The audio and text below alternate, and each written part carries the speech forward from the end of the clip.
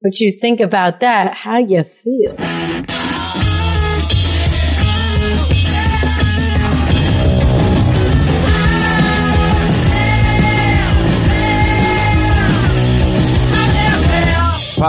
Oh boy. Oh, lot. It's a lot. Let's just say it's a lot. How you feel, Neil? Bianca, hi. Hi, you look fantastic. Thank you very much. I took a shower. I got my neons on. Am I a cheap person? Here's a good example of how cheap I am. Somebody I know worked for, who's the kid who's married to Kylie?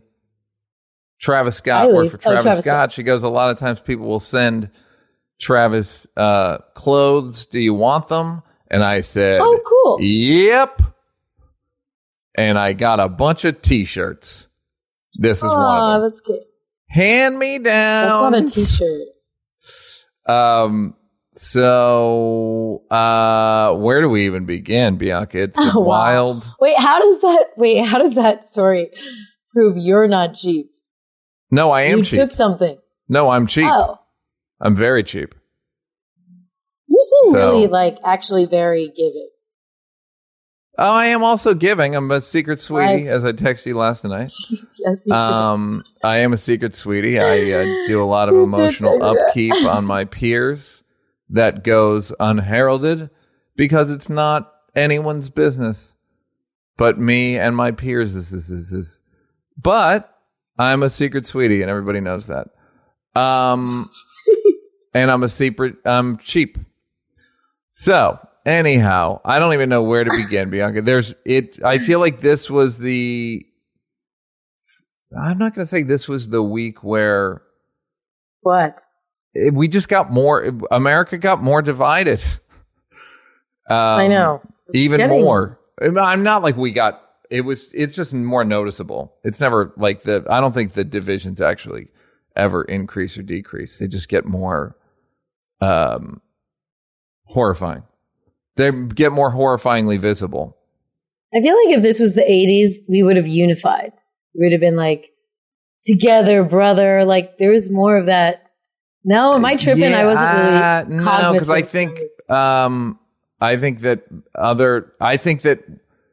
I mean, there would have been that, but it wouldn't have made a difference. It's not, I mean, if you think about this being the most divided, you think, oh, this is the most divided we've ever been. Martin Luther King and Bobby Kennedy got shot in the same year. 4 years after, 5 years after JFK got shot.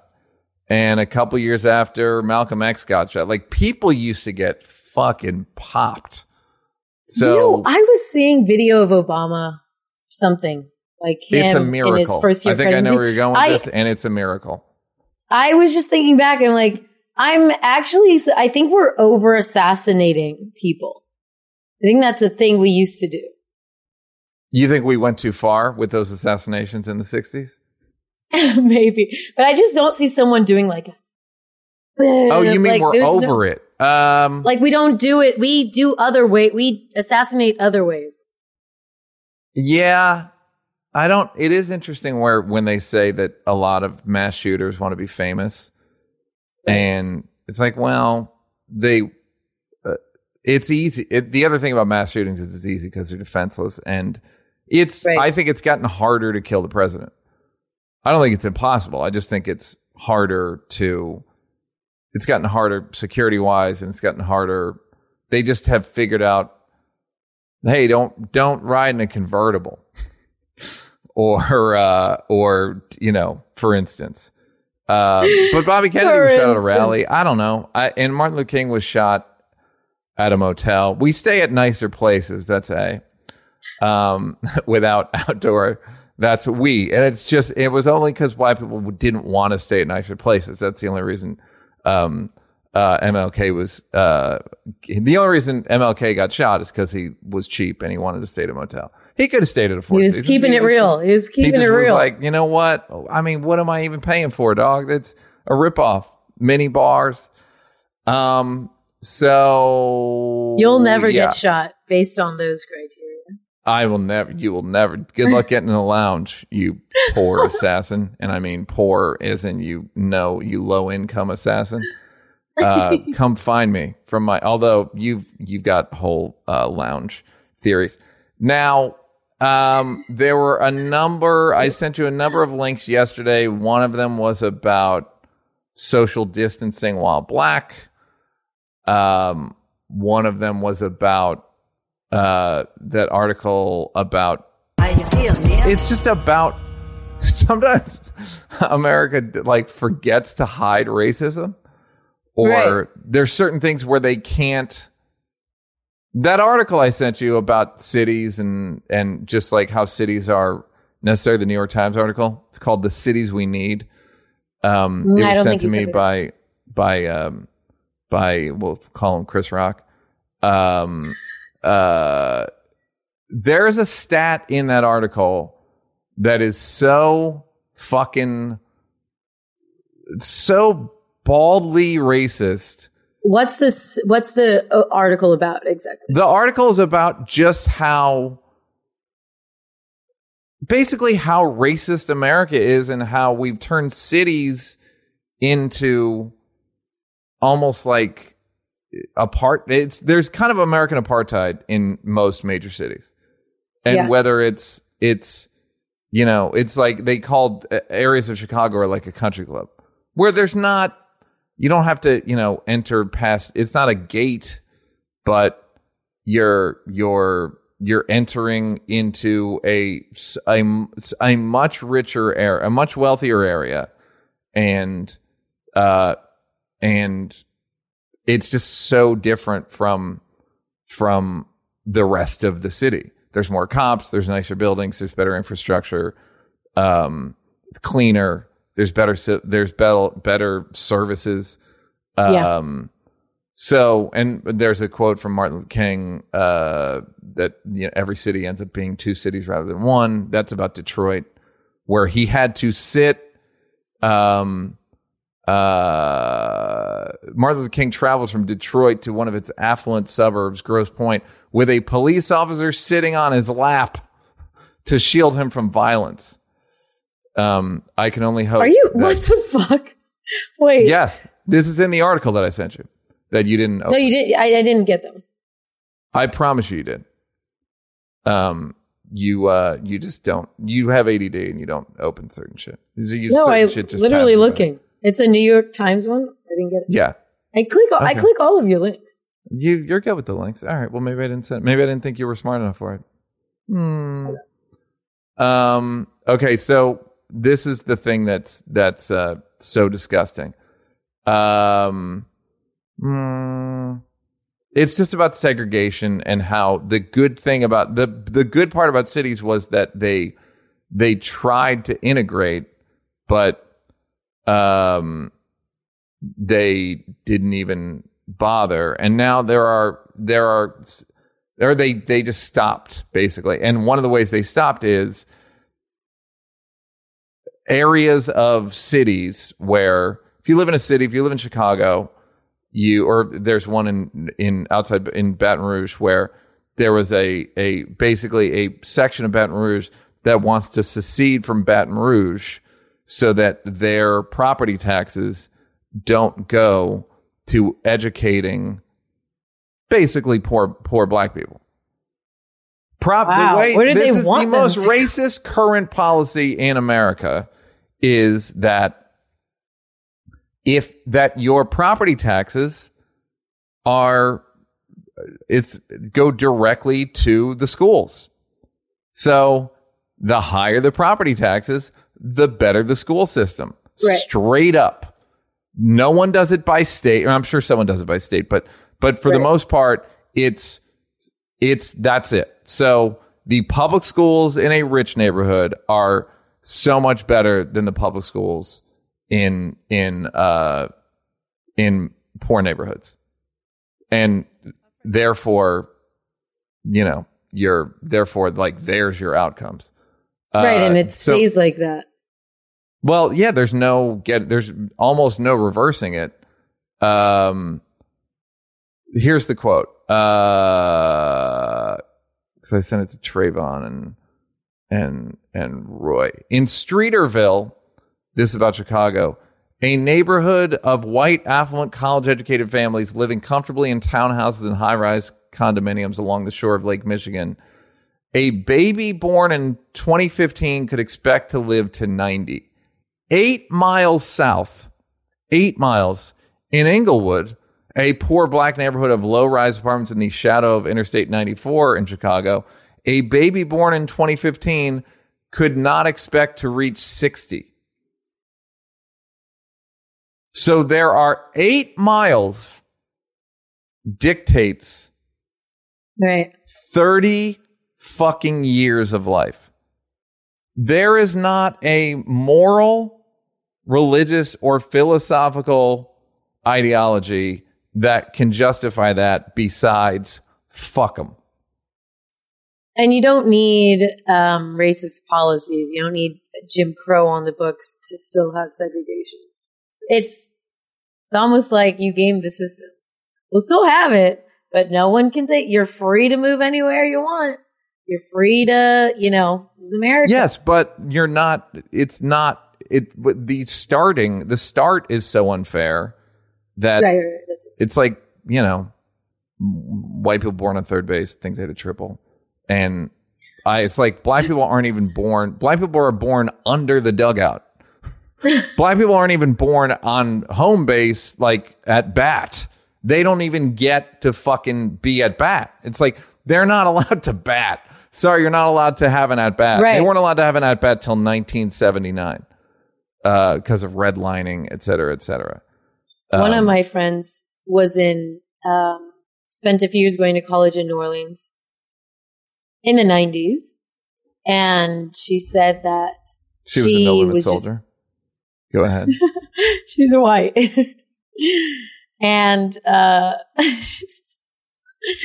so she was just exploring. Her friend was in town, like, oh, let's just go get lost. Let's go explore. This was in New Orleans, but she went off the tourist area. And there was one street in particular. And on one side of the street, it was all black. And the other side of the street, it was all white. And it was all white people on that side of the street, and it was all black people on that side of the street. And she wanted to go somewhere to a place that was in the all black side of the street. And they went in and they left, and they just kept walking on that side of the street. And a black person was like, "You on the wrong side of the street, girl." And it's just a conditioning, that people start accepting. Yes. This is where we sounds like live. Not even menacing, probably the way that he said it. He probably just said it like, hey, you might actually get in trouble with white people for this. They don't want any trouble. They're like, just stay on that side. No one can say we did anything to you. Yes. It wasn't about her. It was about don't bring us any trouble. You clearly see the white people on that side of the street. What are you doing? There's it's just so fucking racist. It's breathtaking, and it affects fucking first of all, it's affecting that might be a wealth thing, but the amount of healthcare you can get, particularly during the pandemic, I think black people and Latino people and quote unquote minorities are dying in greater rates, partially because of probably, I think there was an article where it's like they weren't even getting they couldn't get tests, just shit where white people would have gotten tested and black people just were not, right. Or that white people's word was taken for it, but black people's or brown people's was not. And how you feel, Neil? And then there's the thing with social distancing where the other thing I sent you that was on maybe Charlemagne's Instagram. Yeah, it was Charlemagne's. That 80% of the arrests in New York are black people for social distancing. The funny they're thing giving is out that masks to white people, and half the black people they're tossing to the ground. What is annoying to me is that when you see these white people protesting for their freedom, a lot of the excuses, people from the NRA and a lot of conservative groups that kind of court the freedom, my rights sort of narrative, everything they are afraid happening to them is actually happening to black people. Mm-hmm. Everything. Police say, like overreaching government, like everything is happening to black people. I would actually respect what they were saying if they were like, that black man's allowed to have a gun. This is like, or his rights are being infringed upon. Da, da, da. If they stood up for just injustice and oppression and their freedoms being taken away, I would get it.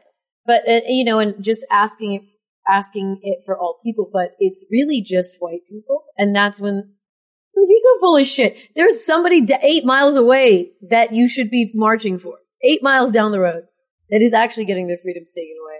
And we just hoodlum.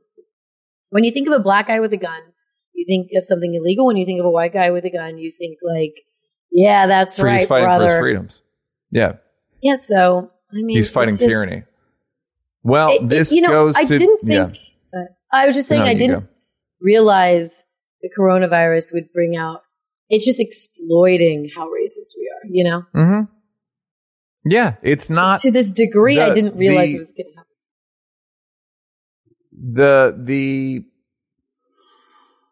The way I said that white people are, or not white people, anyone who has kids is a climate change denier. I don't think that they don't think climate change doesn't exist. Right. I think they just don't give a shit.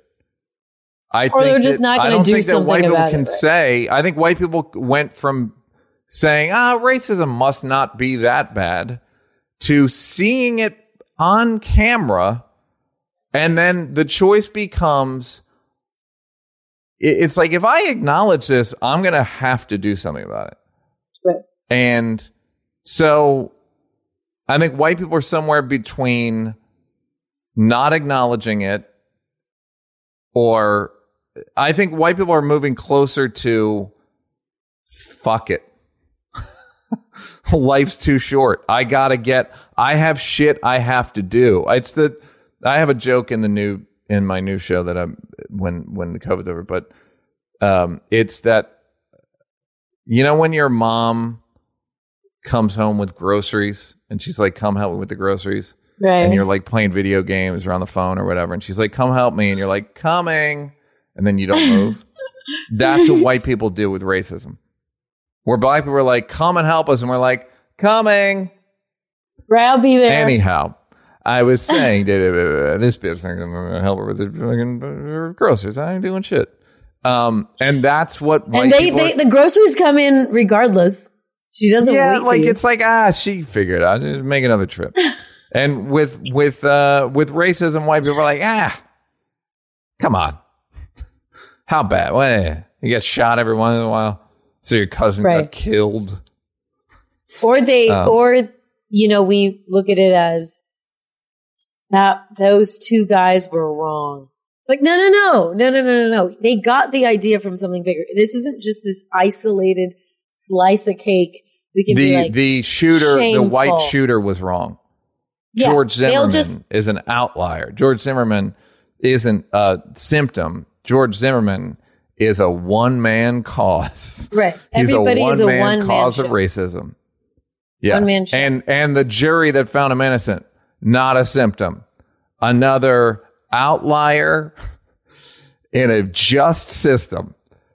And it's embarrassing. Yeah. It's embarrassing, but here's the truth, Bianca. In the rush of life, in the high speed, life moves at you fast, life is short. I think it's not a big concern for people. I just think they don't. I would say it's embarrassing. It's embarrassing the abstract in a moral way, but is it? it's like you like it. I'm like dulled. The embarrassment has dulled within me because I'm just I'm so used to it. I'm so used to my own immorality, like it's again on like a sliding scale, and I'm just used to American immorality that it just seems like, well, that's the lay of the land.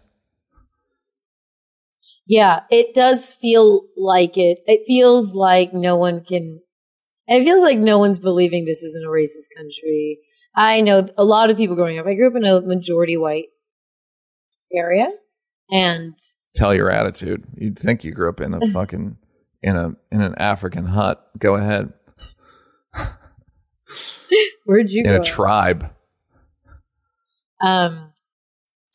Yeah. So it just feels like the things growing up is like, oh, racism's better. This false like idea that it's better now because we can work together, we can date. We're also in I'm also in California, so it's its own thing. But it's just this like this thing that people kind of like, oh, racism, like when that topic comes up, better, improved, not going backwards. And now I really think no one can say that. I told you, I mean, I guess we'll talk about it in Doc Watch, but I watched the episode of Trial by Media about Amadou in New York. And I mean,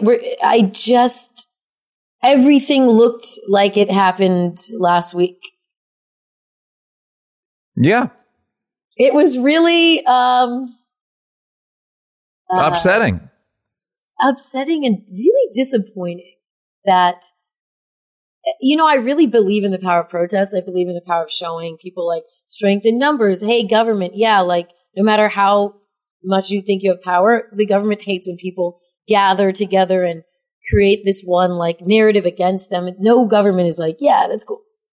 But just so many people protest. I'm not saying no good came from it, but it's the same thing.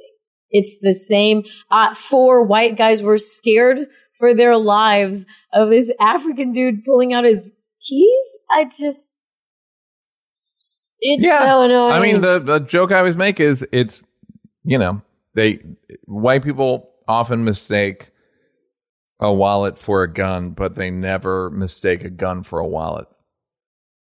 Exactly. They've never gone, I got shot. Why? Because a guy took out a gun, but I thought it was a wallet. That's never, ever happened once, ever, ever, ever. But the fear of it has happened in court many times. That's the brilliance of like that one skit in the Chappelle Show when the white guy had to go through what a black guy does in court. It's so good and true. That's the best. Did I ever tell you how that sketch hilarious and true? It was because my white sister, was mad that Allen Iverson got to turn himself in, and Ken Lay from Enron got perp walked. Yo, why was your sister mad about that? Because my sister is a Republican. Okay, got it. Makes sense. They're never being treated fair. More? I won't even say which sister because there's so many of them. There are so many. That you never, who knows who it was. I will say it was not Anne because she has clients. I knew it wasn't Anne. I need to cover. Anne's a therapist, so it was not her. It legitimately wasn't her. So maybe it was one of my other sisters. Anyhow, so yeah, the even the protest didn't help. I mean, the fact that they moved the Amadou trial to Albany, like 100, like really far away, really far away. Okay, what really pissed me off about that? Do you think this is hocus pocus, or do you think this actually worked? What if when you got your trial moved, it had to be in a place with a similar racial makeup? Do you think that would even attack the problem, or do you think that's just like? I think that you should have to try the trial in the region it happened. I get the reason for the law, though. I understand that, like, if there is actually just the media storm and you don't, I mean, we hate like cancel culture before anybody's really prosecuted. I understand the need for that and the like due process. And you kind of, if everyone in the neighborhood's like, this guy's a fucking idiot, and then I go back in the neighborhood saying that I let him off, I do understand it. I understand why the law exists.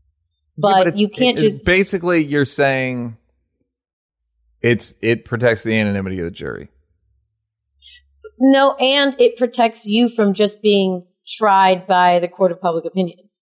And something you don't like. Getting an objective jury. Yes, but it's the peers. It's important. Even the term peers is... In what way? Right. Well, that, for sure, but...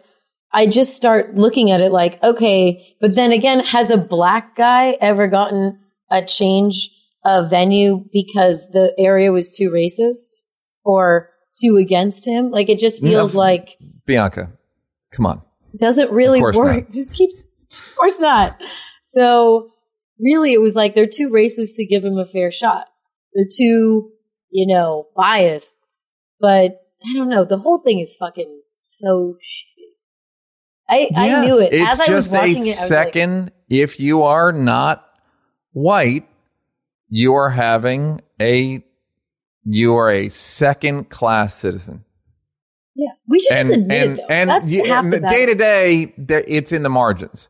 But then when there's a thing like this, like a pandemic, you just go, oh, it is very clearly like, you go over there, you go over there.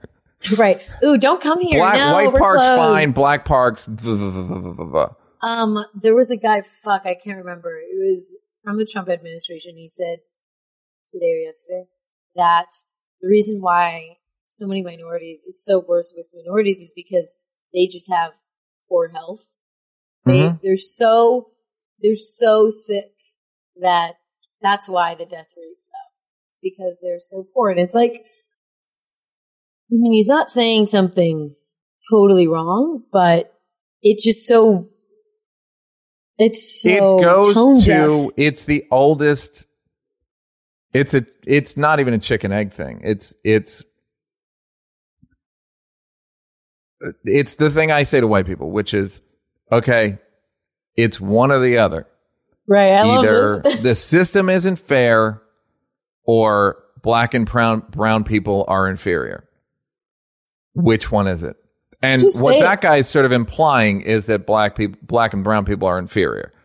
That is what he's saying is they can't fucking figure out how to eat. Yeah, like look at him. He can't. They can't even figure out. These dummies can't even realize what fucking cholesterol is, or what. Like, they can't figure out what to put in their mouths. Which it sounds like me, but. Bianca, that's not important. The important thing is that you go, what? Hey, sir, do you know what a food desert is? Do you know, like, for instance, sir, do you know what a food desert is? Sir, do you know that, like, the shittier hospitals, shittier infrastructure that's not intrinsically, that can all be directly traced to redlining, all these policies, all property tax instituted by white people. Yes, property taxes. Even there was a thing in the article, the City's article, that said that, it's like white people that live around Central Park, there is a fund to beautify Central Park. Now, or you could pay fucking higher taxes and beautify every park in the city. They just want their park. They don't want it to go all over. They don't believe in the commons. They don't believe in the Commonwealth. Like, that is a thing that is no longer even an issue.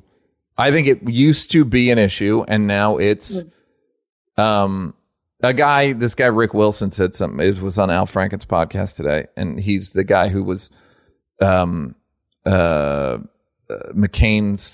campaign chairman, and then and then he left the Republican Party. But he said something that Rock has been saying for 10 years, which is, he said that Trump is only the president of the people who voted for him. And he was saying, Rick Wilson was saying, you know, when I became friends with somebody in the Obama administration and I visited Obama's White House, and I realized when I was there that Obama wasn't my candidate, but he is my president. And whereas Trump is only the president of the people who voted for him. And Rock has been saying that happened. That started with George Bush. Do you which know I why actually agree with. Do you know why he said that? What made him realize that about Obama? Because Obama invited him into the Oval Office and was kind and generous to a guy who was the chairman of a campaign against him. And Obama did it. I believe, class act, I'm liberal, Obama. so, class I'm act. liberal, but I also think that, Clinton was the president of everybody. Clinton was the president of everybody, and that's partially why a lot of liberals don't like him, is because he passed welfare reform in a way that was shitty, you know? Right. But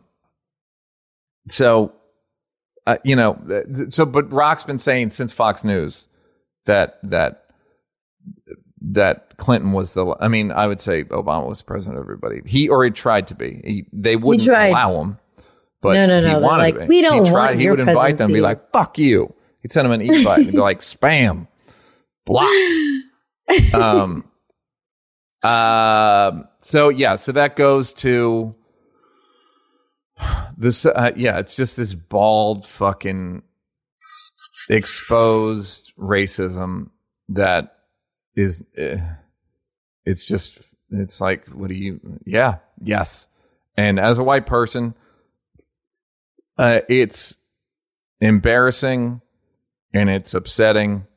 And I try to support Black people and Black causes, and The problem, and it's kind of it's not enough. I know it's not enough, and I don't know what the fuck to do about it. the problem is that, it's like anything shocking. Like at first, if you watch old episodes of Jerry Springer, it was like, oh my God, she slapped him. And then at the end, it was like weird and strange. And like, they just had to keep upping the ante. And I feel like with racism, it's nice that everything has a check and balance. And the internet has been this check and balance to, like getting people together easily and showing the situation. But now I feel like we're so numb to seeing really fucked up things that it has to be. Don't work. Worse. Yeah, exactly. We need that hit. Now we need we have a monkey on it. now we need a fucking finger in our ass. Then we need then we need now peg me. We need racial pegs. Racial pegging. We need to be America needs to be racial. That's all it takes now, where we're like, what? It has to be a guy jogging. It has to be unbelievably, undeniably. It has to be so egregious It and has beyond to be. the Otherwise, pale to even get attention. Like even that thing about the stats, the 30 mile or the 8 mile 30-year stat. That's a stat. It doesn't really hit you the way exactly. a guy obviously jogging. Obviously, he didn't. A criminal doesn't run down the middle of the street with nothing on him. Yeah. I rob and then to get away, I run down the middle of the street. Yeah. It's the oldest, it's the way Bugsy Siegel used to do it. The problem is, okay, so remember there was the girl, Atiana, that got shot because the neighbor called the cops to do a welfare check and then just shot him when she was watching her nephew. So then the same thing happens with the Breonna, the EMT that got shot. It's a similar thing, but it's like, it's the same. You know what I mean? We're numb to it and it doesn't get as much traction. You know what my brain did, I realize now? Wait, haven't I already paid attention to this? Right.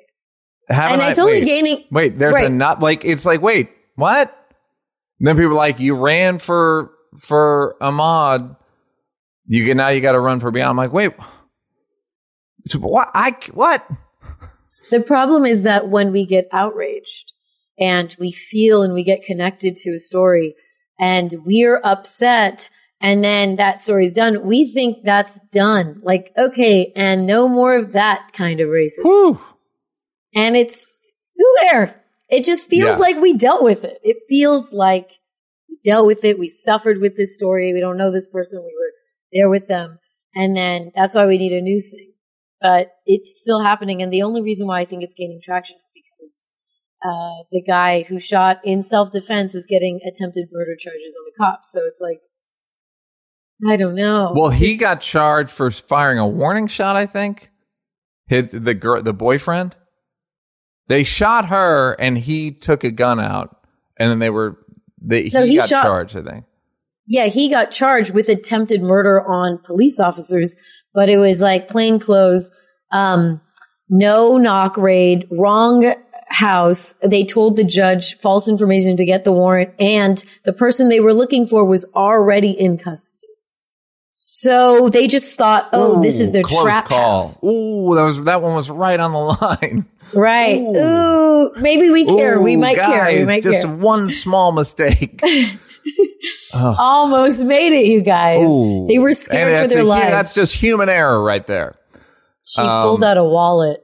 So yeah, it's depressing. It's fucking depressing. I know, but think about how fucking depressing the 60s must have been. And I don't say that like, but think about the feeling you have, and then thinking about Martin Luther King and JFK and RFK getting shot within 6 months of each other. It's so funny that you said that. A friend of mine the other day took a drive up Malibu and we were chatting, and he was like, yeah, man, it was just so nice. I played like surf music and there's like not that many people. And I was just thinking how great the 60s must have been. And I was like, yeah, for white people. And he's like, come on, you know what I mean? Like I'm sure it wasn't terrible for everyone. I'm like, no, it was not good for a lot of, it was not good to be black.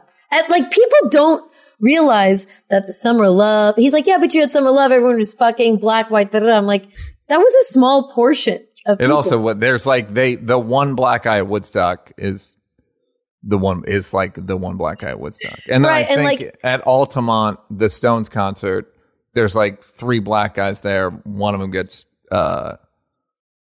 killed. Well, yeah, exactly. The Speedway. Although maybe he had a gun. I can't remember. He had a wallet. But I saw a documentary on Summer of Love, like what it really was. And especially in San Francisco. And they played so much, like so many clips you never hear of, like talk radio, media. Completely conservative, completely anti it. It was so small. Most people were not like, yeah, dude, that's just the most theatrical thing we can take away and keep saying and perpetuating. But most people were like, what are these fucking people doing? And Martin Luther King had a 75% disapproval rating the day he got shot. He didn't have a Coke commercial.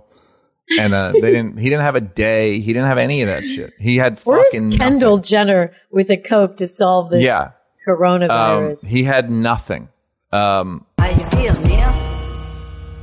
And then we both wrote about states opening up and Wisconsin opening up. And what you think about that? How you feel? Well, I thought of a joke. I was watching, white people doing push-ups on the street. Yo, how funny. It was so funny, you can't even... I'm not mad at them at all. They were protesting not being able to exercise indoors by exercising outdoors. It was like jogging for treadmills. It was like it was just CrossFit. It's like, you guys are fine. Anyhow, but I had the thought of we'll call him Chris's joke about N-words versus black people. And I thought if I were a worse comedian, I would do a tribute bit called white people versus crackers. Oh my God. Can you please do it? It's every so time funny. White people try to do something good, ignorant ass crackers come and fuck it up. That was literally what I thought. Like it just like came into my head completely. And I texted Chris and he was like, you hit the nail on the head. Like that. I was like, is this how it felt? And he's Right. like, yeah, basically. I mean, the difference is the cost of being thought of as an N-word when you were a black person was way higher than the cost of being thought you're a cracker when you're a white person. Like if black people look at me as a cracker, it's just like, I'll never hear about it. Whereas if white people look at you as an N-word, they will treat you different.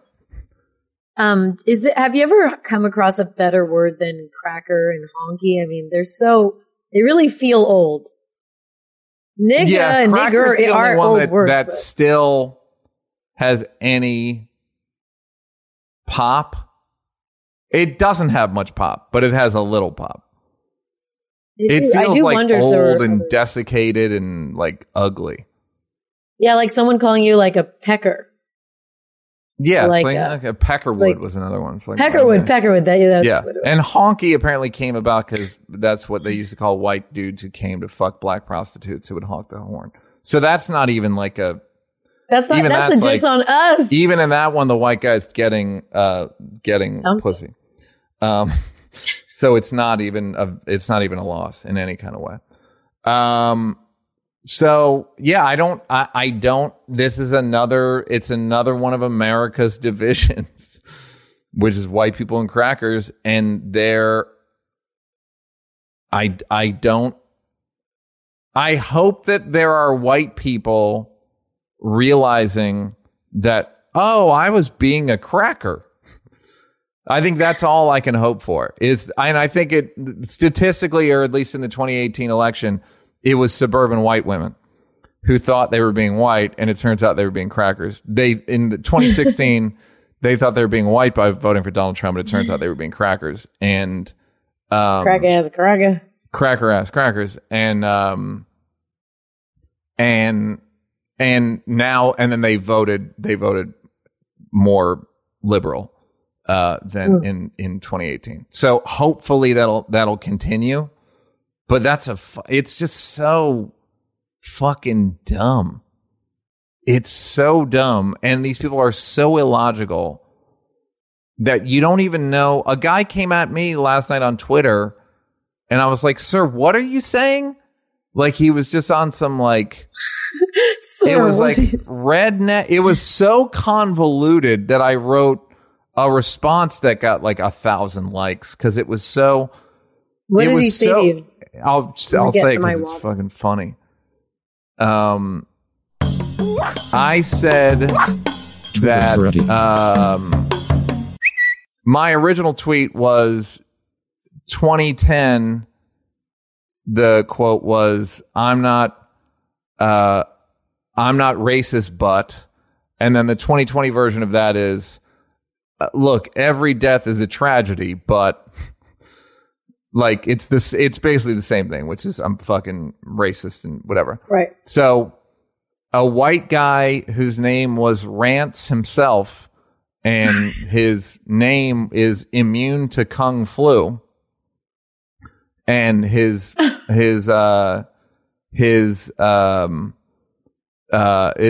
of his pictures is I laughed so hard I hurt my balls, with a picture of Michelle Obama. And it says, I love my wife, my kids, fantasy football, and President Trump, and then MAGA, and then hashtag MAGA, hashtag CAG. I don't know what that means. So then he wrote to me after Every Death's a Tragedy, but you are only relevant because of a show that had a skit about a racial draft and a black white supremacist, yet want to call racism. It's okay to label racism as funny if you're surrounded by black people. But now that Chappelle isn't paying bills, white people are racist? Now that Chappelle isn't paying bills, white people are racist? Okay. In which I responded, sir, I don't know what you're saying here, but white people are now and have always been racist.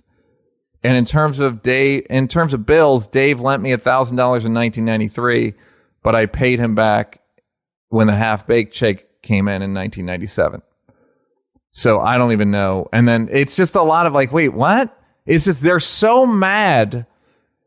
And they have such a fucking soup of nonsense in their head from watching Fox News and being on fucking reading memes that don't make sense, and just Michelle Obama's a man, and Hillary, and he referred to Hillary as Killary at one point, and Joe Biden's a pedophile, and it's just it's a soup of nonsense. It's just like, dude, what are you talking about? What are you talking about? And they don't really know. They just like, it's just not like, there's actually a big section in the Atlantic Monthly this week, theatlantic.com, about how paranoia and conspiracy theories have flooded America. Yeah. It's always been there. There was a book called Fantasyland that I read last year that was good. There's a book called Antisocial that was good around this stuff, but it's just, they don't even know what the fuck they're talking. They don't even make sense. They contradict themselves, and it makes like the Bilderbergs seem rational. I read an article, I meant to forward it to you, and it was like a psychological breakdown of who conspiracy theorists are. Like people who really, and it's always like, fuck, what is it? It was low agreeability rates, have like an insecurity about education. Like being knowledgeable, education, low education. Yeah. I'm not They're saying that like always poor. It's not even saying low education. It's because they don't understand. It's because they didn't master something, and they want to be able to be, I don't know, a griot or some shit. So it's like, it's weird. And the funny thing is, let me tell you something. Okay. I don't mind a conspiracy theory here and there. I hate them across the board. Totally. I like innocuous ones. Like, I don't know, aliens. Sometimes when I hear something, I'm like, what? Aliens?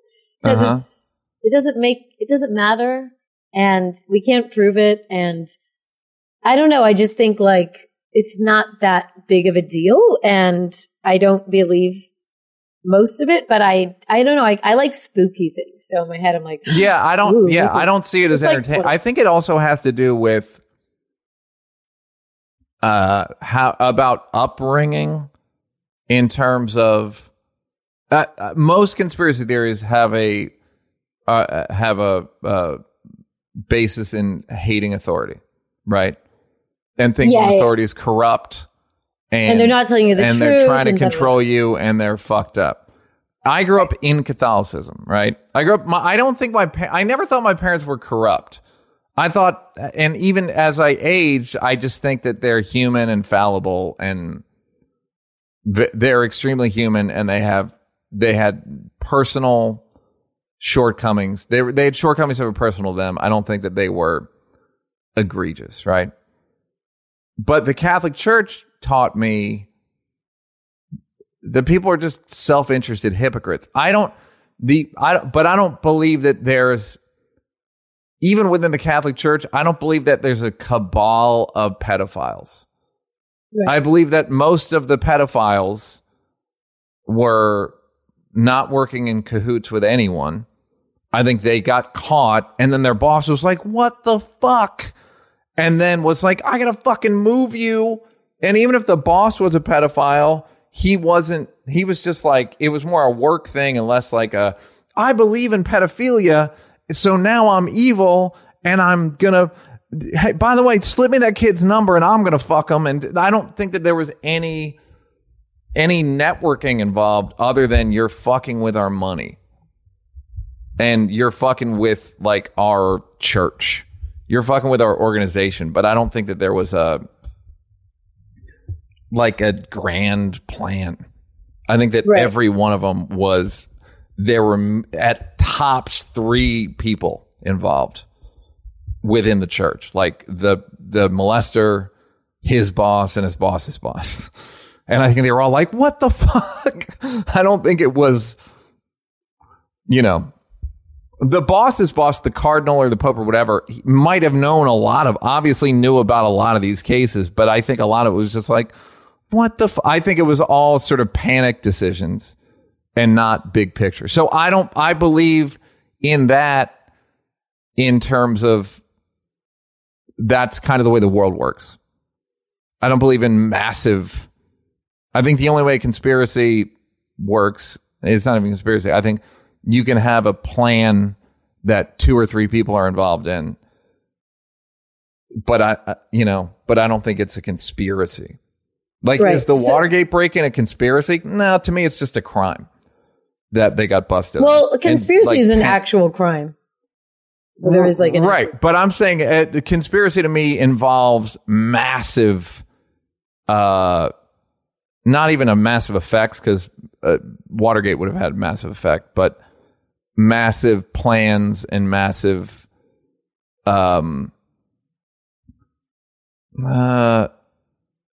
like systemic. I mean, there's already a legal definition of it. Like a systemic, a thing that would have a systemic thing. Obviously, like the Tuskegee experiments were pretty systemic and were it was a crime, and I don't know how many probably 100 white people knew and 50 victims. And that to me is a conspiracy. And the cover up of it was a conspiracy. No, so there are conspiracies. Conspiracy theories are just like someone being like, I'm taking these pieces and putting them together and making my own conclusion that they can't fully prove. They have a hunch, blah, blah, blah, blah. It's really broad. Here's the let me just say, like, redlining was a conspiracy. Well, so for me, there's 2 types of conspiracies. I believe, like, the conspiracies in this country against black people, like, a lot of them are fucking conspiracies when they're obvious. We've talked about a few where it's just like, people conspire, gerrymandering, redlining. Yeah, all that stuff is not. That's absolutely a conspiracy. So, but I would say Watergate's not a conspiracy. Okay, I don't know. Just because it's a few people. It would have been a conspiracy if they got away with it, if they had affected the election, and et cetera, et cetera. But it was a snuffed conspiracy. So my original point on the conspiracy theories, growing up, very like boring household, suburbia, everything's fine. So my friends and I used to listen to Coast to Coast sometimes, and it was like, aliens, what the fuck? This is so wild. Mm-hmm. Like, what are these things? Like, as a kid, right? One day, so that's what I meant by innocuous. It's just like, that's like weird. So one day I dropped my friend off at her hotel, and I tried to get to my car, and I actually went to the wrong level, and I ended up at like some weird mezzanine, like a con, I think it was like an alien con. And I was like, this is hilarious. People are gathering to talk about this. And I went through, and it was so weird. It was all white people, all seeming not poor, but off the grid, real fearful, real quick to get like deep into a very passionate discussion about fucking strange shit. They all made their own documentaries. I'm so sad I didn't buy them. They were terrible looking. Like, the graphics are just so bad. Of course. That's why I'm like, alien stuff. It's like, come on, look at the graphics. You can't really take any of this seriously. Please. But they were their whole lives surrounded this thing where I really believed, almost like a religion, like if you could prove them wrong, like, I think a lot of them would, like, I don't know, commit suicide. Yeah, but you can't prove them wrong because they have their belief system is so porous that there's nothing to even, there's no basis that you can knock out that they'd be like, oh, and the whole thing crumbles. They just be like, it's like when, it's like if you're in a cult, right, the guy will say, hey, the earth's ending on Friday. God told me the earth's ending on Friday. And then everyone goes like, did you hear brother Neil said the earth's ending Friday? and then Friday the earth doesn't end. And Saturday I got some bad information. They hacked my brain. and then everybody goes, okay. Because they want to believe. They've just got, it's the thing we were saying about that relationships are not hard work. By the way, do you see how much hate I got for that? No. Like a lot of people like, you're fucking wrong. And the funniest one was somebody said, Yeah, said the single guy at 46, which was fucking hilarious. Are you 46? Yeah, dude. Oh, I thought you were 43. No. All those Apparently. supplements are working. Looking good. Looking very good. So the same way it's like they'll just work hard they already have, it's the sunk cost fallacy. It's like, I've already got all this time in, so let me what's a little bit more? I've already put 2 years into this bad relationship. What's another year? What's another You're saying year that of as this a bad relationship cult I'm is the in? Or conspiracy theory. Yes. It's the same sort of thinking, which is, well, I'm already fucking here. I'm already here. Right. I have all the it's like the reason America loves fighting wars is because we have fucking so many guns and bombs. You don't want it's like bananas rotting. If you want to make eventually you fucking make banana bread. We gotta make banana bread. Because you're like, fuck it. Like, yeah, well, let's invade. Yeah, Syria. Okay, yeah, we got like a bunch of bombs that are about to expire. Let's fucking. Otherwise, we look really fucking stupid. Yeah, we look paranoid and crazy. Yeah. But that was the turning point where I thought, like the whether aliens exist or not is it's mutually exclusive for my life. It doesn't matter, really. And I thought everyone else had this lightheartedness about it. And when I saw people living their entire lives surrounded by this thing that will never affect you, ever. It doesn't matter. It's just like, why aren't you concerned about the things we do know, which are also as troubling? Because then they have to do something. They like,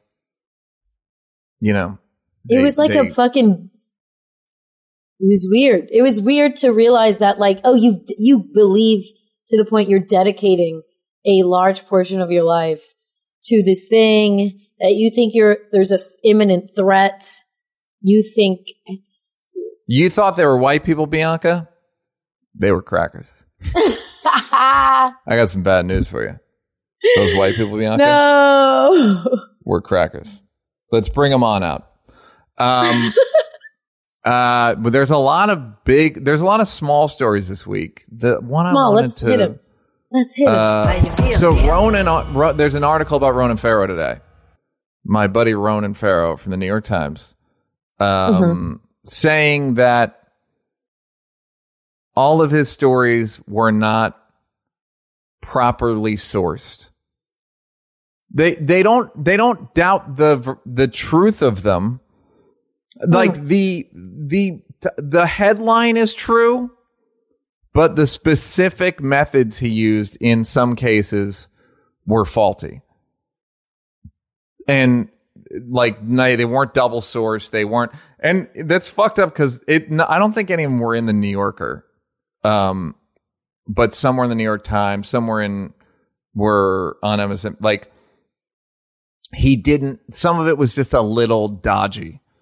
And I feel like people come for Ronan though, because let's do if all journalists were held to if people were writing articles on how good of a journalist you are, I feel like a lot of people would have slight dodginess in their past. Yeah, I think that no one can throw a perfect game, but it was just interesting. Like some of the stuff where you're like, okay, that's like fair. What? There was stuff in the Matt Lauer article where Ronan, a lot of it was in his book, where, Matt Lauer sexually assaulted the woman. She walked out of his office and went to talk to her boyfriend who was working on the show.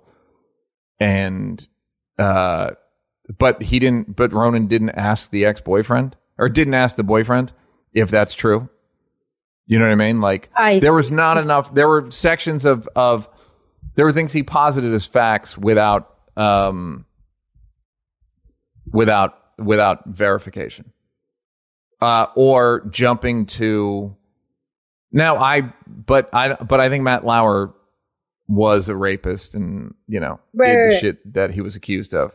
But if if it is the trial by media, you gotta have your evidence lined up. Like it's gotta be, it can't just, it wouldn't, not like it wouldn't hold up in court, because in the case of Harvey, it did hold up in court. But there's just, read the article. It's in the New York Times. I'll fake send you the link. How you feel, Neil? Some sports came back. NASCAR came back. Well, UFC's been back. NASCAR came back. Golf, I think, is back. And they're talking about baseball coming back or starting, and maybe basketball. There was Bianca, cornhole on the other day. You watch these, like they showed footage from the Olympic practice that Michael Jordan and Larry Bird and Barkley and like the greatest team ever, Magic, the Dream Team. And apparently it was like the greatest games ever played. But you know what sports are without fans? Practice. It is not very interesting. It's kind of interesting. It's not that interesting. Not without fans. It's just not, it just feels hollow. It doesn't mean it is. It just means it seems like it. It is. Now you realize without fans that this is just practice, because leagues are made up, divisions are made up, teams are made. It's all fake. So like we're from Indiana and it's like, nah, I have to live in Indiana during the season. I live in LA. I'm really from LA. Are you like desperate for any kind of sports, or do you only like the ones you like? I only like the ones I like. I think the fans add it's like comedy. It just adds so much. Now, having said that, comedy on the internet I can enjoy comedy without an audience. Like there's plenty of shows without laugh tracks that I think are very funny.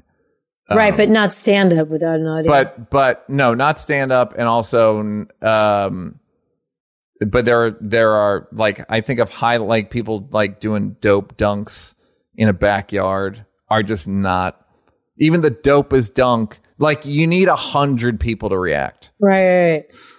Most of the And One mixtape. Yeah, I was going to say And One. Oh, you don't even know if it's good or not. I mean, that's kind of what that kid who like, oh, that meme where he raps and it's bad rapping and like, I'm not a rapper and that's mostly making fun of. The reaction is like, it's like Def Comedy Jam. It's like the crowd was a big part of it.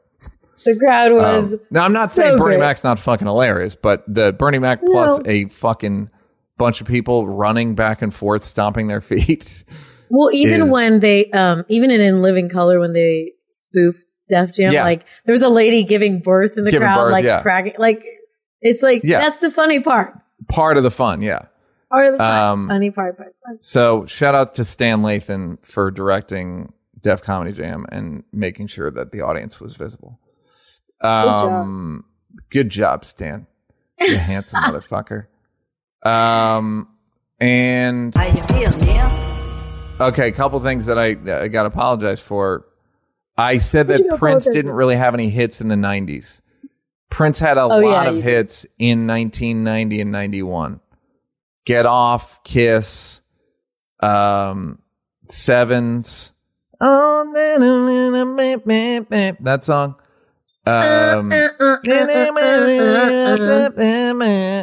And another one from that record.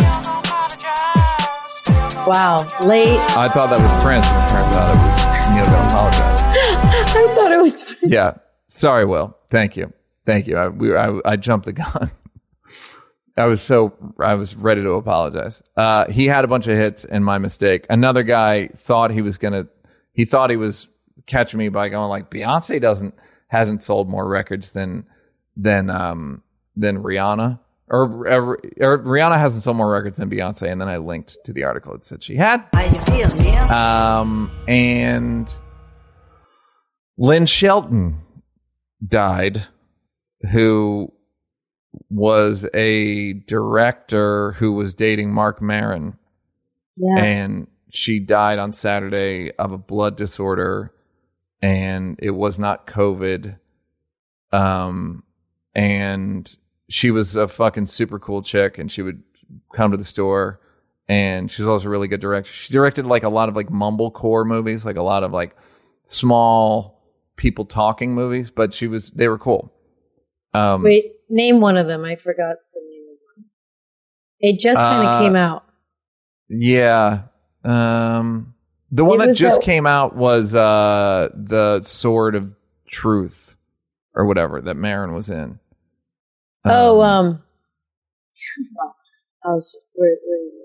Here it is. It's Little Fires Everywhere. Yeah, that she directed a bunch of. She did a lot of TV. She did Mindy Project. She did a lot of Marin show. She directed Marin specials. Oh wow, they were dating for a long time. How long were they dating? 2 years? Well, I don't know. Multiple specials. That's. Yeah, no, you're right. I don't know if they were dating on the first one, so I think they worked together. And then, wait a minute, Lynn. Wait a minute. What if I told you I found myself as a single man? What would I say then?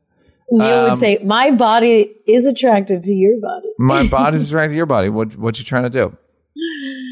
Hump day. Yeah, she was fucking, she was great. Oh. She was a great artist and a great person and really like fucking nice and fun and like, man, like a really fucking quality person. How is Mark doing? Awful. I just said that I just saw that he did a heartbreaking podcast. And somebody's calling, a rapper's calling me. That I'm not going to take. I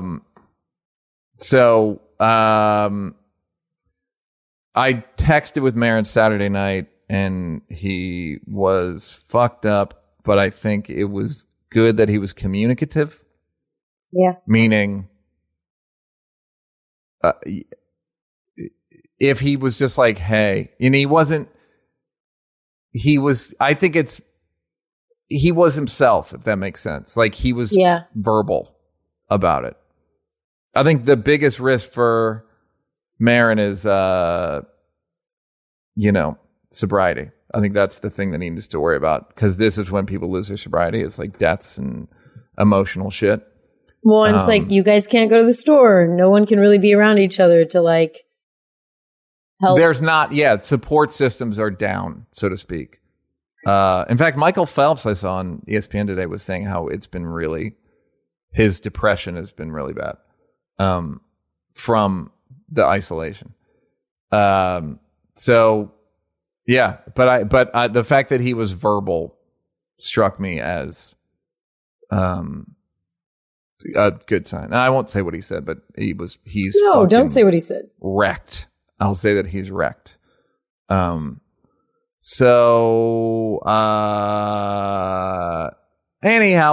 you know what, Bianca? And then there's some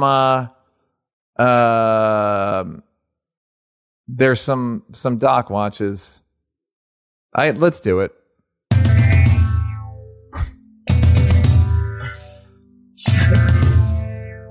Doc watch.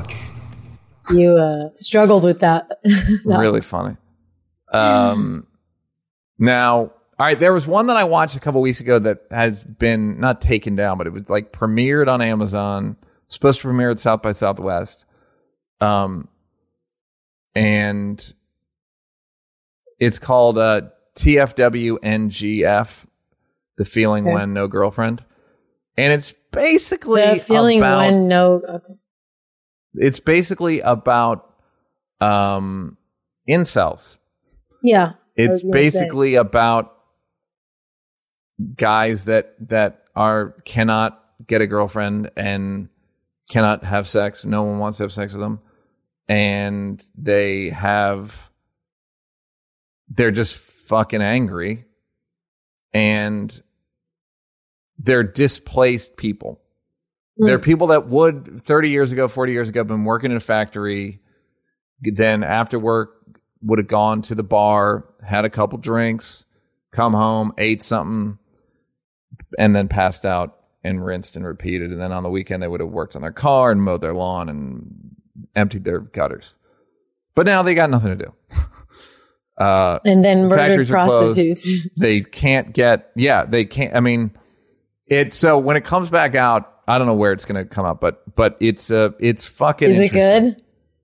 It is good. It's well made. I'll say that because it's pretty slight subject matter, but it's well made and made by a woman, and which I thought was interesting in light of it being about guys that don't like women so much, ostensibly. They don't like feminists. They're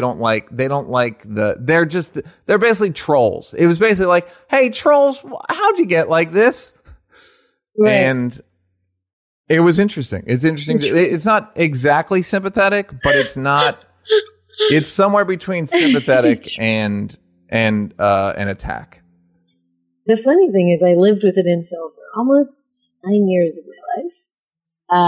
I had a roommate, and I'm like, I don't want to give too much, but I don't think he listens. But it was weird. It was like living in a social experiment of what happens if a man doesn't get physically touched by a woman for his whole life, almost his whole life. Then while I was living with him, he turned 30 and was like, got really drunk and was like, I just thought I would have been with a woman by the time I was 30. And it's so funny because every single guy friend of mine is like, just give a little pussy. I'm like, that is not how that works at all. Like, sorry. Yeah. But every single guy's reaction was like, just fuck him. And I'm like, no. But yeah, so he didn't have a woman, and it wasn't even just a woman, like a hug, like nothing. And it was weird. And he eventually. Here's a question that's like pretty loaded, but it speaks to what about guys thinking like, just give him some pussy. Is there a world in which a guy if someone's like, I'll give you $10,000, let's actually take the money out of it. Take it. Could you have sex with someone you didn't know, didn't dislike or like, just sort of neutral? And if you lubed yourself up, this is such a fucking weird question. Could it be a neutral experience? Could it be anything but negative? Would it just automatically be so fucking horrifying? Or could it just kind of just be like going to the gynecologist where you're like, I don't know. Fucking do what you're going to do. I don't know. I don't think that's a very easy question to ask. If someone is like, has like a history of being able to disassociate when they fuck, which is a whole other thing, I think it's fine. I'm not even talking about disassociating. It's like, then how can it be like, it's like, neutral? Could I get a blowjob from a woman I was not attracted to? But that's different and because it's like an yes. Yeah, for sure. But that's different because mouth is kind of a mouth to a dick. Exactly. And like you're entering in me, like you're pushing the air out of my body, and we're connected. And so I don't know. I don't want to speak for most women because I think plenty of women can be like, yeah, let's fuck. But I think that's a specific type of relationship you have with sex. There would have to be something you got out of it. If I really didn't want to do it and I'm not attracted to you and maybe there's like it would just feel bad. I mean, that's the thing about sex is it is so invasive for women. Well, yeah, but it's just funny that like I think a guy could just fuck. If there's a girl that was a virgin that was unattractive, I think a guy could be like, I'll fuck you, whatever. I literally like, yeah, just get me a beer or something. Just be like, yeah, get me a salad from Sweet Green. Yeah, just like for real. It wouldn't even be because it is not. Somebody did a joke. It's like women are hosting a party and men are just going to the party. Right. So you don't have to clean up afterward. You don't have to do anything before or after as a guy, as a erect penis. The requirements and it's just it's very minor requirements. And then we talked about Trial by Media, which is on Netflix, and is is, the Amadou one is good. The Jenny Jones one they put first, which I found a little bit. I don't know. It just felt like someone on Jenny Jones killed somebody else afterward. Like they did someone has a secret crush on you. It was a gay guy, had a crush on a guy, and then the guy ended up shooting him afterward, like a few days later. And not a bad case, just kind of seemed like, I don't know. I don't know. I wouldn't have led with it, but I think the Amadou Diallo one, there's really good, information in them. No, they're good. The Blagojevich one, I like. Yeah, I watched that last night. That was kind of good. That one was really good. He's a fucking goofball, but they didn't really reveal much. I'll say that. It was just like, hey, remember that? You know what I do think they're trying to show is how, it's obviously how sensationalized the media ran with it. I don't know, though. I feel like they should restructure them to really show the media's, because they kind of do both, like dealing with the case and then showing the media attention and how the media played into it. But I don't know. It kind of feels like they're doing a compromised version of both. Whereas, it's not there's not a ton of information. And I don't assail the filmmakers. I think I met one of the guys. Like, it's just like some of them are just like a little thin premised. I don't think the media affected the Amadou Diallo thing. No, that's the thing. Or I wish this was more of a look inside media, how cases, yes, blah, blah, blah. Explain ratings. That's what just like literally ratings. Explain court TV. Explain how do the talking points get to all these networks? Like these things that you aren't super privy to. I would love these different cases being, put through the like Plinko machine of media. Like I would like to see that. So just feels like you're getting a Wikipedia version of the trial and like a general version of the media. But I saw a documentary. I like true crime now. I don't know if you love true crime. Go. It's called Shadow of Truth. And it's... You're kidding. I feel like they're all called Shadow of Truth. I know. I was like, this is the most generic name. But basically, they say kind of making a murder of Israel. So it's about this murder that happens in Israel of this child or this teenager. And a confession happens and then all of this evidence, like I thought the documentary was just 1 or 2 episodes.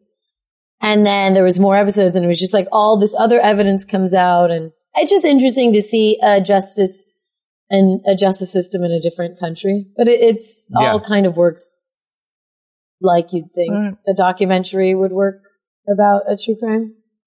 Some unfair shit. There's also an old Frontline called A Class Divided about racism that's fucking great. Like super cool. And like watch it. Hey, it's Kaylee Cuoco for Priceline. Ready to go to your happy place for a happy price? Well, why didn't you say so? Just download the Priceline app right now and save up to 60% on hotels. So whether it's Cousin Kevin's Kazoo Concert in Kansas City, go Kevin, or Becky's Bachelorette Bash in Bermuda, you never have to miss a trip ever again. So download the Priceline app today. Your savings are waiting. Go to your happy place for a happy price. Go to your happy price, Priceline. Look, Bumble knows you're exhausted by dating. All the, must not take yourself too seriously, and 6'1" since that matters. And what do I even say other than, hey? Well, that's why they're introducing an all-new Bumble. With exciting features to make compatibility easier, starting the chat better, and dating safer. They've changed, so you don't have to. Download the new Bumble now. Well, let's do some emails. It's time to check that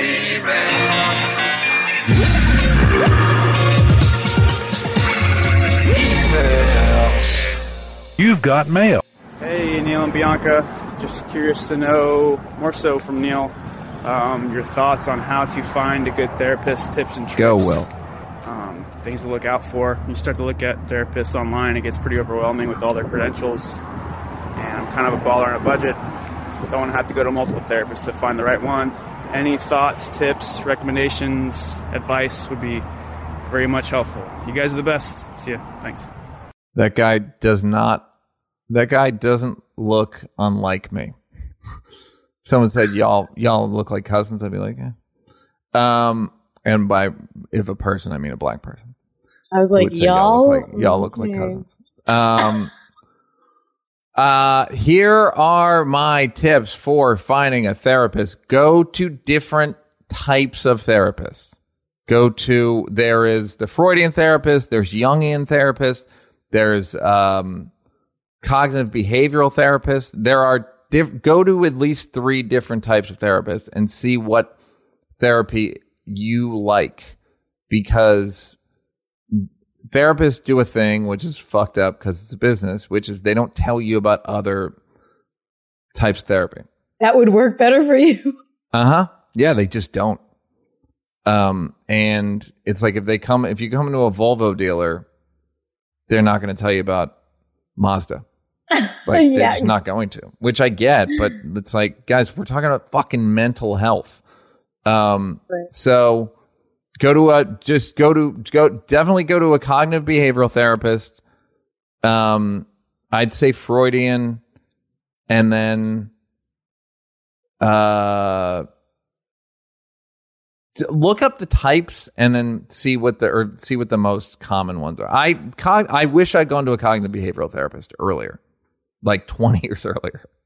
I went to the wrong therapist in New York for a long time. What kind of therapist was he or she? I think she was Freudian, but you knew she was wrong because she wanted to talk about my dreams, which is like, you're fucking out of your mind. No. You're out of your fucking mind. So yeah, that's the good luck. And get out of that neighborhood. It does not look good. Goodbye. It looked industrial. Ooh, look at this handsome motherfucker. Ooh, hi. Got edges. You've got mail. You're stupid. What's up, Neil and Bianca? I'm a light-skinned black man living in Tokyo, Japan. My father's black, my mother's white. I'm from the West Coast, and throughout my life, I haven't experienced much in terms of overt hostile racism, whereas my darker-skinned friends have. For example, the police here in Tokyo have stopped them and searched their belongings for no reason, or taken them down to the station to ask them about drugs and other nefarious acts. I am 6'2", 225 pounds, so I understand I'm not an easy mark, but I don't think that would be a factor when it comes to police. And so, do you think my lack of experiencing these things is due to my hue? What Nix thinks and how Beals feels? Hue. First of all, hi. Come fuck Bianca. That's first of all. Come fuck. No. She will. We will test the theory. Could she fuck a guy that she does not know and has no feelings toward one way or the other? It was sexy. It was like blushing. Look at her blush. You see it happens right here. Look at a little brown girl blush. Yeah, little pink hey, showed up. Feeler. Hey, Feeler. I'm Bald Eagle, baby. So, you know what? My brother spent a lot of time in Japan. And he got stopped, followed. The Japanese are fucked. They have a very lovely guise of pleasantries and tradition and politeness, but they're really ethnocentric amongst everybody, not just black people. Like, so I'll defend them as equal opportunity racists. There's places that if you're not Japanese, you can't go. When I was in Thailand, I don't know if you saw this, there were so many Japanese spots that says Japanese only in Thailand. So I do believe it's this, even their immigration laws are fucking wackadoo. You have don't come in. Like, is there immigration laws? Oh, you're half black, half Japanese? Yeah, black. You're not Japanese. Yeah. Like, they're really Japanese. They really want to maintain, and I get it, but I don't know. It doesn't age well. in the world. It's like, damn, okay, Japanese people. But they get away with it because they're, I think, mild because it's cute. Because they got fun. They got like little outfits and they got swords. They're LARPing. They're LARPing. They're LARP 24/7 LARPing. But that guy is good looking, so he probably. That guy is. I believe that has more to do with anything. I believe his hue helps, but I also think that he's just handsome. He does not look like a criminal, in quotes. He looks like he looks like a celebrity. He looks famous. Yeah. He looks hot as hell. Jesus, Bianca, I've never seen this side of you. It's so upsetting. It's like seeing my mom. Fuck.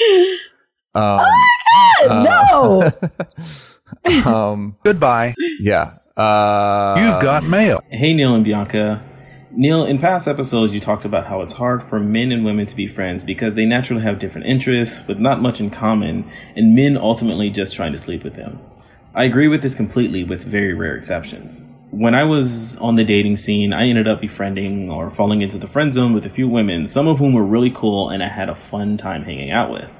I did keep up my friendships with them just in the off chance they hit me with that random booty call. Now, though, I'm in a great relationship with a girl, but these previous friendships I had are still lingering, and I don't see the value in trying to maintain these friendships as they still want to hang out. I wouldn't expect my girlfriend to be okay with it, nor do I need her to. Plus, I don't think it would be that enjoyable hanging out casually as friends without striving for some sexual goal. My question is it okay to ghost these girls similar to how women ghost men on the dating scene? I have no problems with them and don't want them to think of me negatively or hurt their feelings. So do I owe them an explanation? And if I try to explain, do you think they would understand or just feel like I'm an asshole? How Neil feel and what Binky thinky? Go, Neil. I'm not going to say it's the greatest question we've ever had, but that's a fucking good question. It's a great question. Well, it's funny that I hope women hear that. By the way, it's listener wise, we have a quarter women, so it's not an all male locker room. I get so many women that reach out. Yeah, I don't know because women are feels more. Right, yeah. Okay, cool. And it's fun. I hope women hear that's what a guy's thinking. I always say when a woman's like, I'm always friends with my ex. It's like guys are always cool with their exes because they want to be able to have sex with them. They want the option of sex going forward. That guy was basically saying he was friends with these women on the hopes I'm sure they didn't know that he was hoping. No, for sure. They just thought like, or they were just like friends. He's so fun. So the way he does chores for me, he's fun. And I think that if I were you, I think a way to get out of it is to say that, and it's kind of a lie, but it'll serve two purposes. It'll keep the sex lines open. Is you say, look, now that I have a girlfriend, I realized that I was kind of looking for something more with you. And so now it feels wrong, now that I have a girlfriend, to be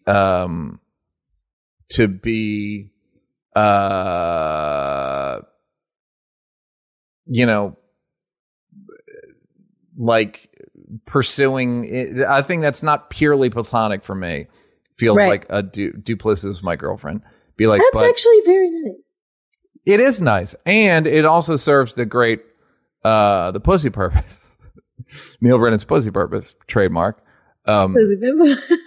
is that when you break up with a girlfriend, you can go, hey, I'm single again.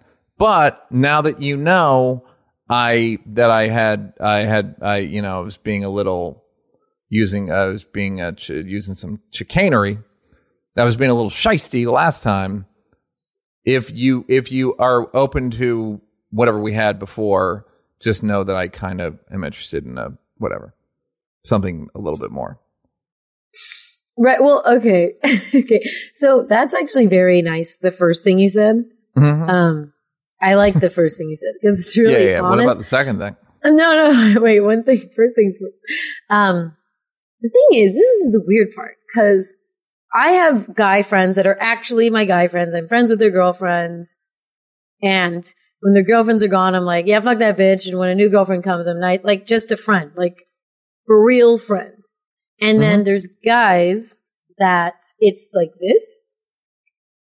And you just know that when they start dating a girl, you don't see them. Like, I would never be like, hey, let's get ice cream. Like, feels a little, I don't know. One, if they know you have a girlfriend, you're assuming a tone that the girls may not share with you.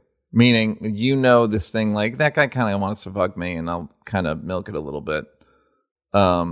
Where they're just like, we're just friends, it sounds like. And I mean, I hope they're not that. It's just like how you can't, it just depends. There's like, I have guy friends and there's guys like that and they're so different. It's like a trend friend. Right. But it's are you also thinking of taking it to the next motherfucking level with them? No, these are guys like, let's say I've been on date with, and then I've been very clear, like, nah, not feeling it. And then they just they won't leave you alone. These feel more vague. Like the guy, from what I heard in his message, or the way I interpreted it, was that it seems like it's a little vaguer than that. Well, then see, like, here's we're going the on thing. a date and now we're friends. It feels like, he's like waiting for a loose ball. Right. So I don't know. I don't think it's, to answer his question, I think you could ghost them.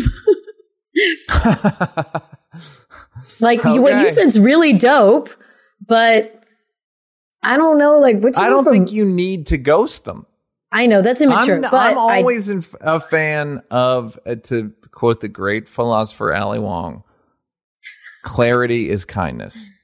It is. It's super kind, but what do you owe someone you went on a date with? Asian philosopher Ali Wong. Confucius? No. Ali Wong. Yeah, I believe that clarity is kindness. And I think there's good. no downside to being communicative with somebody in this scenario. But here's the thing. The downside is the reality. I 100% agree with you. I like being communicative. The problem is that sometimes, like, it's like, fuck. Like, I don't want to have this conversation. I think you're better at having those conversations. I'm pretty good, but there are times where I'm just like, now I got to go tell someone that I don't like those emotional conversations. And even though this can be there's a chance they could take it wrong. Now you're like in a thing. I had a conversation the other day with a friend, and we'll call him friend. And we were talking about the amount of honesty. We were talking about how the lockdown is going to affect relationships in the future. Meaning what people are learning from this. His premise was that people's standards are going to change. We were talking about women. He was talking about women in particular, but he was saying that he believes women's standards are going to change.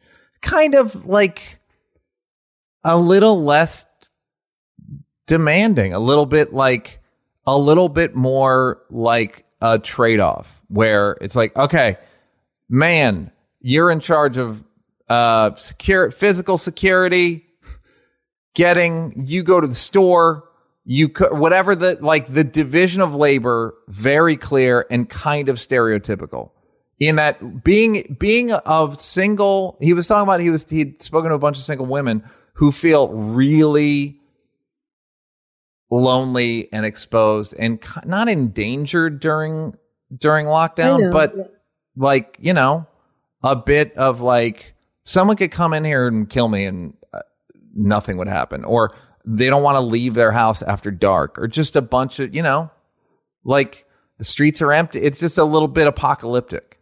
And what do you need from a man, and what can your standards be? And we were talking about like people just being like more open relationships, right? Like that might be a thing. People are, that's a more acceptable thing because it's like, we're roommates who fuck, whatever. But I was saying he's like, I believe that more people are going to bring it up in relationships. And I said, yeah, because being honest is it's really hard in the short term and really great in the long term. And the especially in relationships, if you share a hard thing with a girlfriend or boyfriend, it can be uncomfortable for 10, 20 minutes. But once you get past it, you want to fuck each other more. Yeah, for sure. It's this weird sort of counterintuitive thing where once you get over the precipice, you are actually closer. Right. It's like the vulnerability, and we jumped through, like we walked through the fire and like, we're still here. That felt really unsafe. But okay, cool. I didn't die. And I thought I was going to hurt you, and you seem okay. And I was scared, and like the litany of things. Yeah, exactly. And, so that's why I'm in favor of just say it. No, for sure. I think that's good. I think I'm being a little bit immature, but I just do know that you're an immature person. Go ahead. Well, I learned it from watching you, Dad. So I think sometimes you can be clear and people don't get the hint. And I'm not saying this is the situation for him. Maybe I'm just projecting, but it seems like sometimes it's like, dude, how much do I motherfucking owe you? Like, we don't know each other. Like, the girl no is like, maybe next time. Sure, why not? I don't know. Those are no. That's no. Yes. That's no. Why do I have to punish you and say something mean? But then again, it's like, well, why not? I'm both. I'm just like, but then fuck it. If he wants to know, just tell him. Like one of my girlfriends, this guy, she was like, I don't feel it. They stopped talking. He hit her up again. Was like, well, why exactly? She's like, there was not a lot of laughter.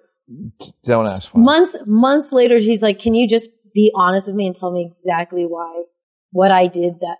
And she was just like, dude, no. It's like, you want me to stomp on your nuts? Yeah, no, I don't, I will not tell people why. Because it's personal. No, it's not personal. It's my personal business. It's just specifically, it's like telling a shoe size why it didn't work for you. Like, well, size 11, you're fucked up. It's like, no, there's nothing fucked up about size 11. That's just the size of the shoe. That's it. It's not a personal, and it's impossible for people to hear things that are as basic as you're a size 11 shoe and I'm a size 9 foot. People cannot not take that personally. No, it hurts them in a very deep level that they won't ever forget. So it's like, why do all that? Yeah. Okay. So goodbye. All right, good. Let's read some. This one's long. You've got mail. Can you paraphrase it? It's hard because it's like dense. I see basically, STDs. Yeah, it's about a woman. After listening to last week's pod where the woman discussed her feelings, questions about how to navigate her new world with having HPV, I have to admit I kind of felt you both were slightly too dismissive about it and sort of neglected to put yourself mentally in that position before offering advice. As someone with herpes now for 4 years, hold for applause. I have to agree with the feelings this person has felt, as I too once had my hoe game strong and have since become celibate myself, as it's way more comfortable to me than facing all the rejection. That's fucking interesting. It's because then the option becomes either lie or talk to a virtual stranger about your vaginal health. And that's a fucking tough position. I too have wondered why there isn't a dating app for herpes STIs, so I'm glad I'm not alone in that. While I understand the nonchalant thought of, oh, well, they didn't tell me, I don't have to really tell the next guy, I also understand that's not entirely what either of you meant to sound like, but it's kind of what the sound, whatever. I also empathize with the feeling I had when I first got it and how hurt I was that I wasn't told either. I even went as far as to try and hope for the good in people, even though I obviously knew I was trying to be blindly optimistic. And once I found out I had it, I contacted the person I knew I got it from and respectfully told him that I wasn't sure if he was aware or not that he had it, but he should go get tested to be sure. Well, that just got me blocked on all social media and messaging, so that obviously confirmed he knowingly gave it to me and was ready to be on to the next one, which, as a side note, I kind of think was silly because considering we both have it now, I would feel safe to assume what would be the harm in pursuing a relationship after that, LOL, but I digress. As I previously mentioned, considering I'd choose celibacy over explanation, I'd be interested in what advice you would have on how to go about navigating those waters, like I said, while putting yourself mentally in that position.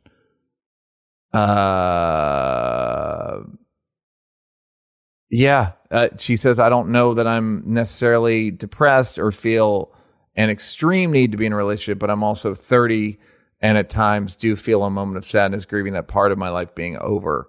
Also, I think it's worth mentioning I've been on medication at least 3 years straight now. And that's because while usually herpes takes a while to appear once contracted, I was of the unlucky minority that had an outbreak a week or so or less after I had sex with the person. Furthermore, typically the first outbreak is the worst, and then many people experience very few, far between. Again, I don't fucking know. I don't know.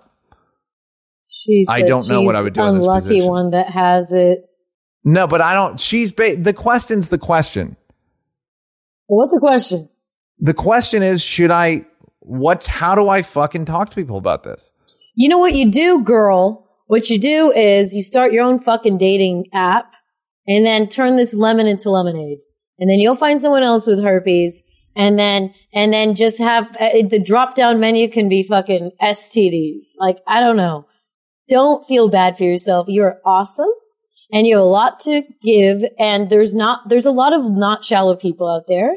And if you were on like medication and it's being suppressed and treated, I think it's hard to. I think it's a hard discussion to have after a night, though. I think it's what I don't think you should tell it at first. I think you should wait, but also wait to have sex, and then just say, "Hey, I have this thing," and then be really honest. But I also think the depression is because you think you're dirty now and you're not as good and you're damaged goods and like who would want me, and I'm sure your standards are lower. You would probably accept something less than you would have before because you're like, well, at least and don't just flip that, because in the end that's only gonna contribute you to having a less of like a standard of living, just because mentally you're so defeated.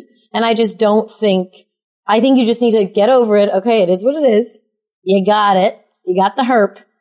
And you need to just be okay with it and just go into dating or whatever with that in mind, because you don't have any other option other than to just go so deep into yourself and depressed and thinking you're gross. It just feels like a path of self-destruction if you start believing. I also, and this is anecdotal, but whenever I hear people are not that judgmental about STDs. And I also got to say, you couldn't find a better audience than a horny man in terms of giving the news of like, oh, by the way, I have herpes and just wear a condom and I'm on medication. I haven't had an outbreak and I don't have an outbreak right now. And it seemed like she doesn't get them often, but I couldn't keep reading. I have things to do. But I think that you, like I said, you could not. I bet that's a good audience. And don't sell yourself short. Like Bianca, I think you're right and intelligent. And this woman's fucking smart as shit, just based on the density of the ideas in the letter. So, girl, you're smart. You got a lot going for you. I feel like she's gonna meet somebody, and then she's gonna think back and was like, "Wow, I didn't actually know I was capable of this. Like, I didn't know I could find." I think once she accepts it a little bit more and doesn't lower her standards, I think, she'll find herself in a relationship or in some sort of connection that does. I should also mention, fruitful. I get cold sores, and I've gotten them since I was a little kid. And I get them. I probably get one every 18 months. Okay. And so, it's embarrassing because you can't tell people like, I've had it since I was, and nobody cares. Like, no, nobody's like, whoa. Like, if I have one, I'm like, we're just talking tonight. Hand jobs. Well, the funny thing, it's funny. There was the End of the World podcast was when Trump was getting elected, and they did it at the store. So it was like Rogan, Doug Stanhope, just everybody. Stanhope openly talks about it. Right. So Stanhope and Rogan were going at it because he was like, Rogan gets cold sores on his mouth, and then he's like, I got the good stuff. I got the general stuff. So you don't know when my yeah. And I was like, oh. And then I Googled, because I was like, that's so funny. And then he mentioned something I Googled. And apparently, I can't remember what decade. I think in the 70s, 60s or 70s, before, genital herpes was seen as like not that big of a deal. And there was this whole campaign to I don't want to talk out of my ass. But basically, it was just seen as like the same thing. Yeah. Just like on your coochie. And it went away, and it is what it is. And there was this whole like there was like an anti-marijuana campaign. Yeah. There was all these anti-STD campaigns to like really stigmatize it and stuff. So I don't know. Just look, the great philosopher Doug Stanhope. You got the good one. Truly one of the greats, and has a special coming out this week. Stanhope's one of the best comedians in the world. Did I tell you I kept calling him Brian Holtzman? Yeah, that's funny. That is so funny. Goodbye. All right, I gotta hurry up because I'm getting emails about other business. He's busy. It's not all about you guys. Leave me alone. You've got mail. Neil, regarding your comments about black relations, as a Mexican American who grew up in Southern California and often visits family in Mexico and has many Latino friends, I can tell you that your comments related aren't entirely accurate. Reason I say that is because the opinions and views of Latinos vary drastically depending on your generation and where you're raised. I can tell you that Mexicans born in Mexico who immigrate to this country have a drastically different view than someone like myself who was born in the States to Mexican-born parents. And my views are also different than Mexican 2 generations removed from Mexico. Every generation further removed changes the perception that Mexicans have toward other races and towards other Mexicans. I personally know family members in Mexico who hate many of the Chicano Mexicans you see in movies like Training Day, the stereotypical cholo with the baggy dickies and white t-shirt, aka Mexicans. I'm kidding. Or as I know them, Mexicans. The reason being is that they are viewed as a horrible representation of what Mexicans are like. Most of these cholos tend to be a few generations removed. This applies to other races as well. If you're viewed as low-class, troublemaking, ratchet, many Mexicans will have a negative view of that race. So this is more of a class culture issue than anything else. Trust me, within Mexicans themselves, there's a lot of hate stemming from these same culture class issues. The hate is spread evenly. Just ask a second or third generation Mexican who tries to go back to Mexico how they're treated. The expectation is that you get better, be just as Mexican as us, or immediately you're labeled as a pocho, which is a Mexican version of whitewashed. Race is a fucking nightmare. The cliff notes on this letter is race is so fucking nuanced and subtle, and just be white. Right. That's my anyways. Just be white, guys. When it comes to race, you guys just be white. That's all I can tell you. Goodbye. Bianca, there's one that begins hello that is great that I want you to read. You've got mail. Hi. Hello. Quick one today.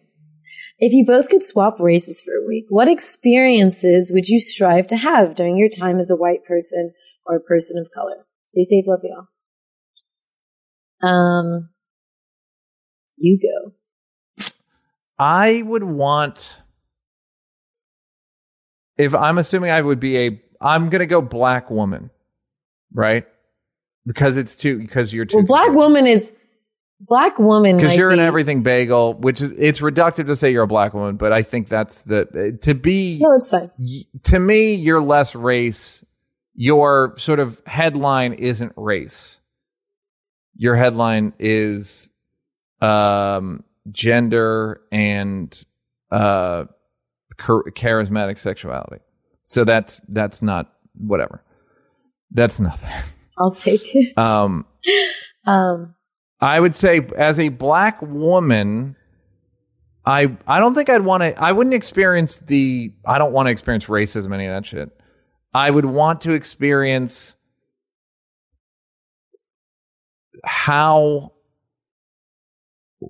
what black art and or music does to black women. It seems very different than what it does to me. Like if you watch the Jill Scott and Badu, like that, like, I this fucking it. thing. I don't even know what, you can't get there as a white person. You literally cannot get there.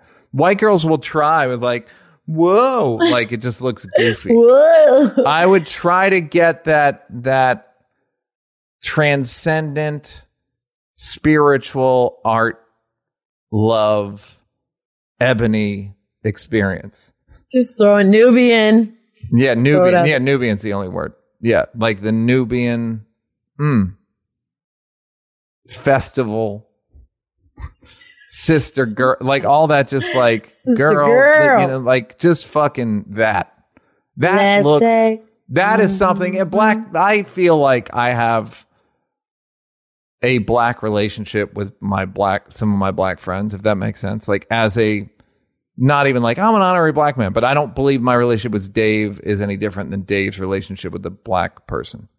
I feel like you'd actually glean a lot of enjoyment that you wouldn't otherwise experience. And as a black woman? Yeah. Yeah, I agree. That's what I'm saying. Like that looks like, that's something. There's not a drug. There's nothing I could get to. You just keep tapping into like, let me go back. Yeah.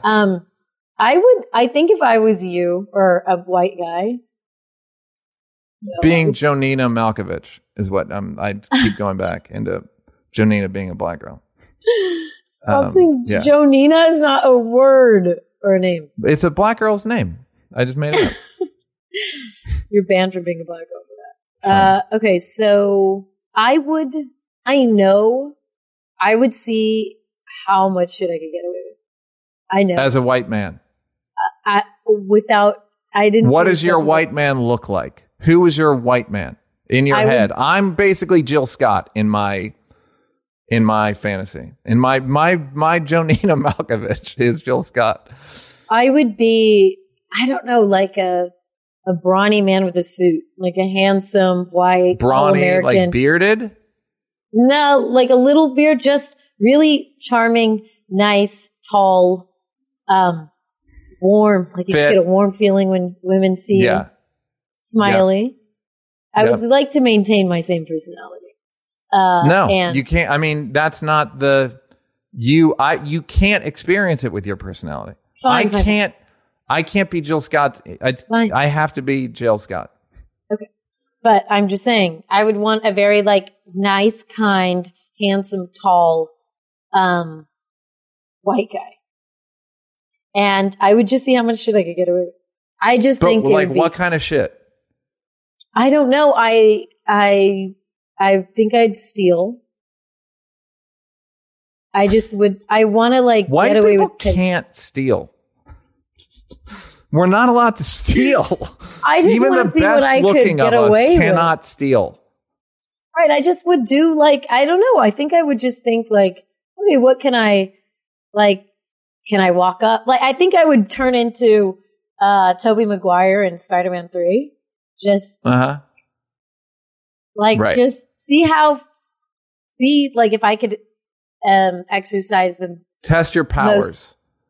Test your powers. The most, I guess, I don't know, dangerous parts of my personality. I wonder if I could get, not dangerous, but wild. I feel like white dudes can get away with being wacky and weird and loud and crazy. But we do it. White men express that in a different way, which is like jumping off roofs and fucking, you know what I mean? I might jump off a roof. Presumptuous. Right. Well, that's what I would do. I would just see how much I could get away with personality-wise. might steal something. Okay. I mean, I feel like I gave a more what I was getting at. What feeling are you getting? Would you get at as a white man? What feeling do you think white men experience that you cannot experience? Is that even just a like thing? I would like to feel that like thrill, you know, of like people kind of going along with what I'm doing. I don't have to explain myself as much. I don't know if this would happen, but I feel like white men can get their thrills out a little bit easier. So I'd like to feel that thrilling feel of getting to indulge in great. feelings. Enjoy skydiving. I have already. Thank you. Yeah, but not as a white man. White man, you don't have to wear a parachute. They come and deliver you a parachute. When I skydive. I gotta wrap. Oh, you have to go. All right, let's do it. I gotta wrap. Bye. But you're great, and I'm crazy about you. How Neil feel? What Binky thinking? Song.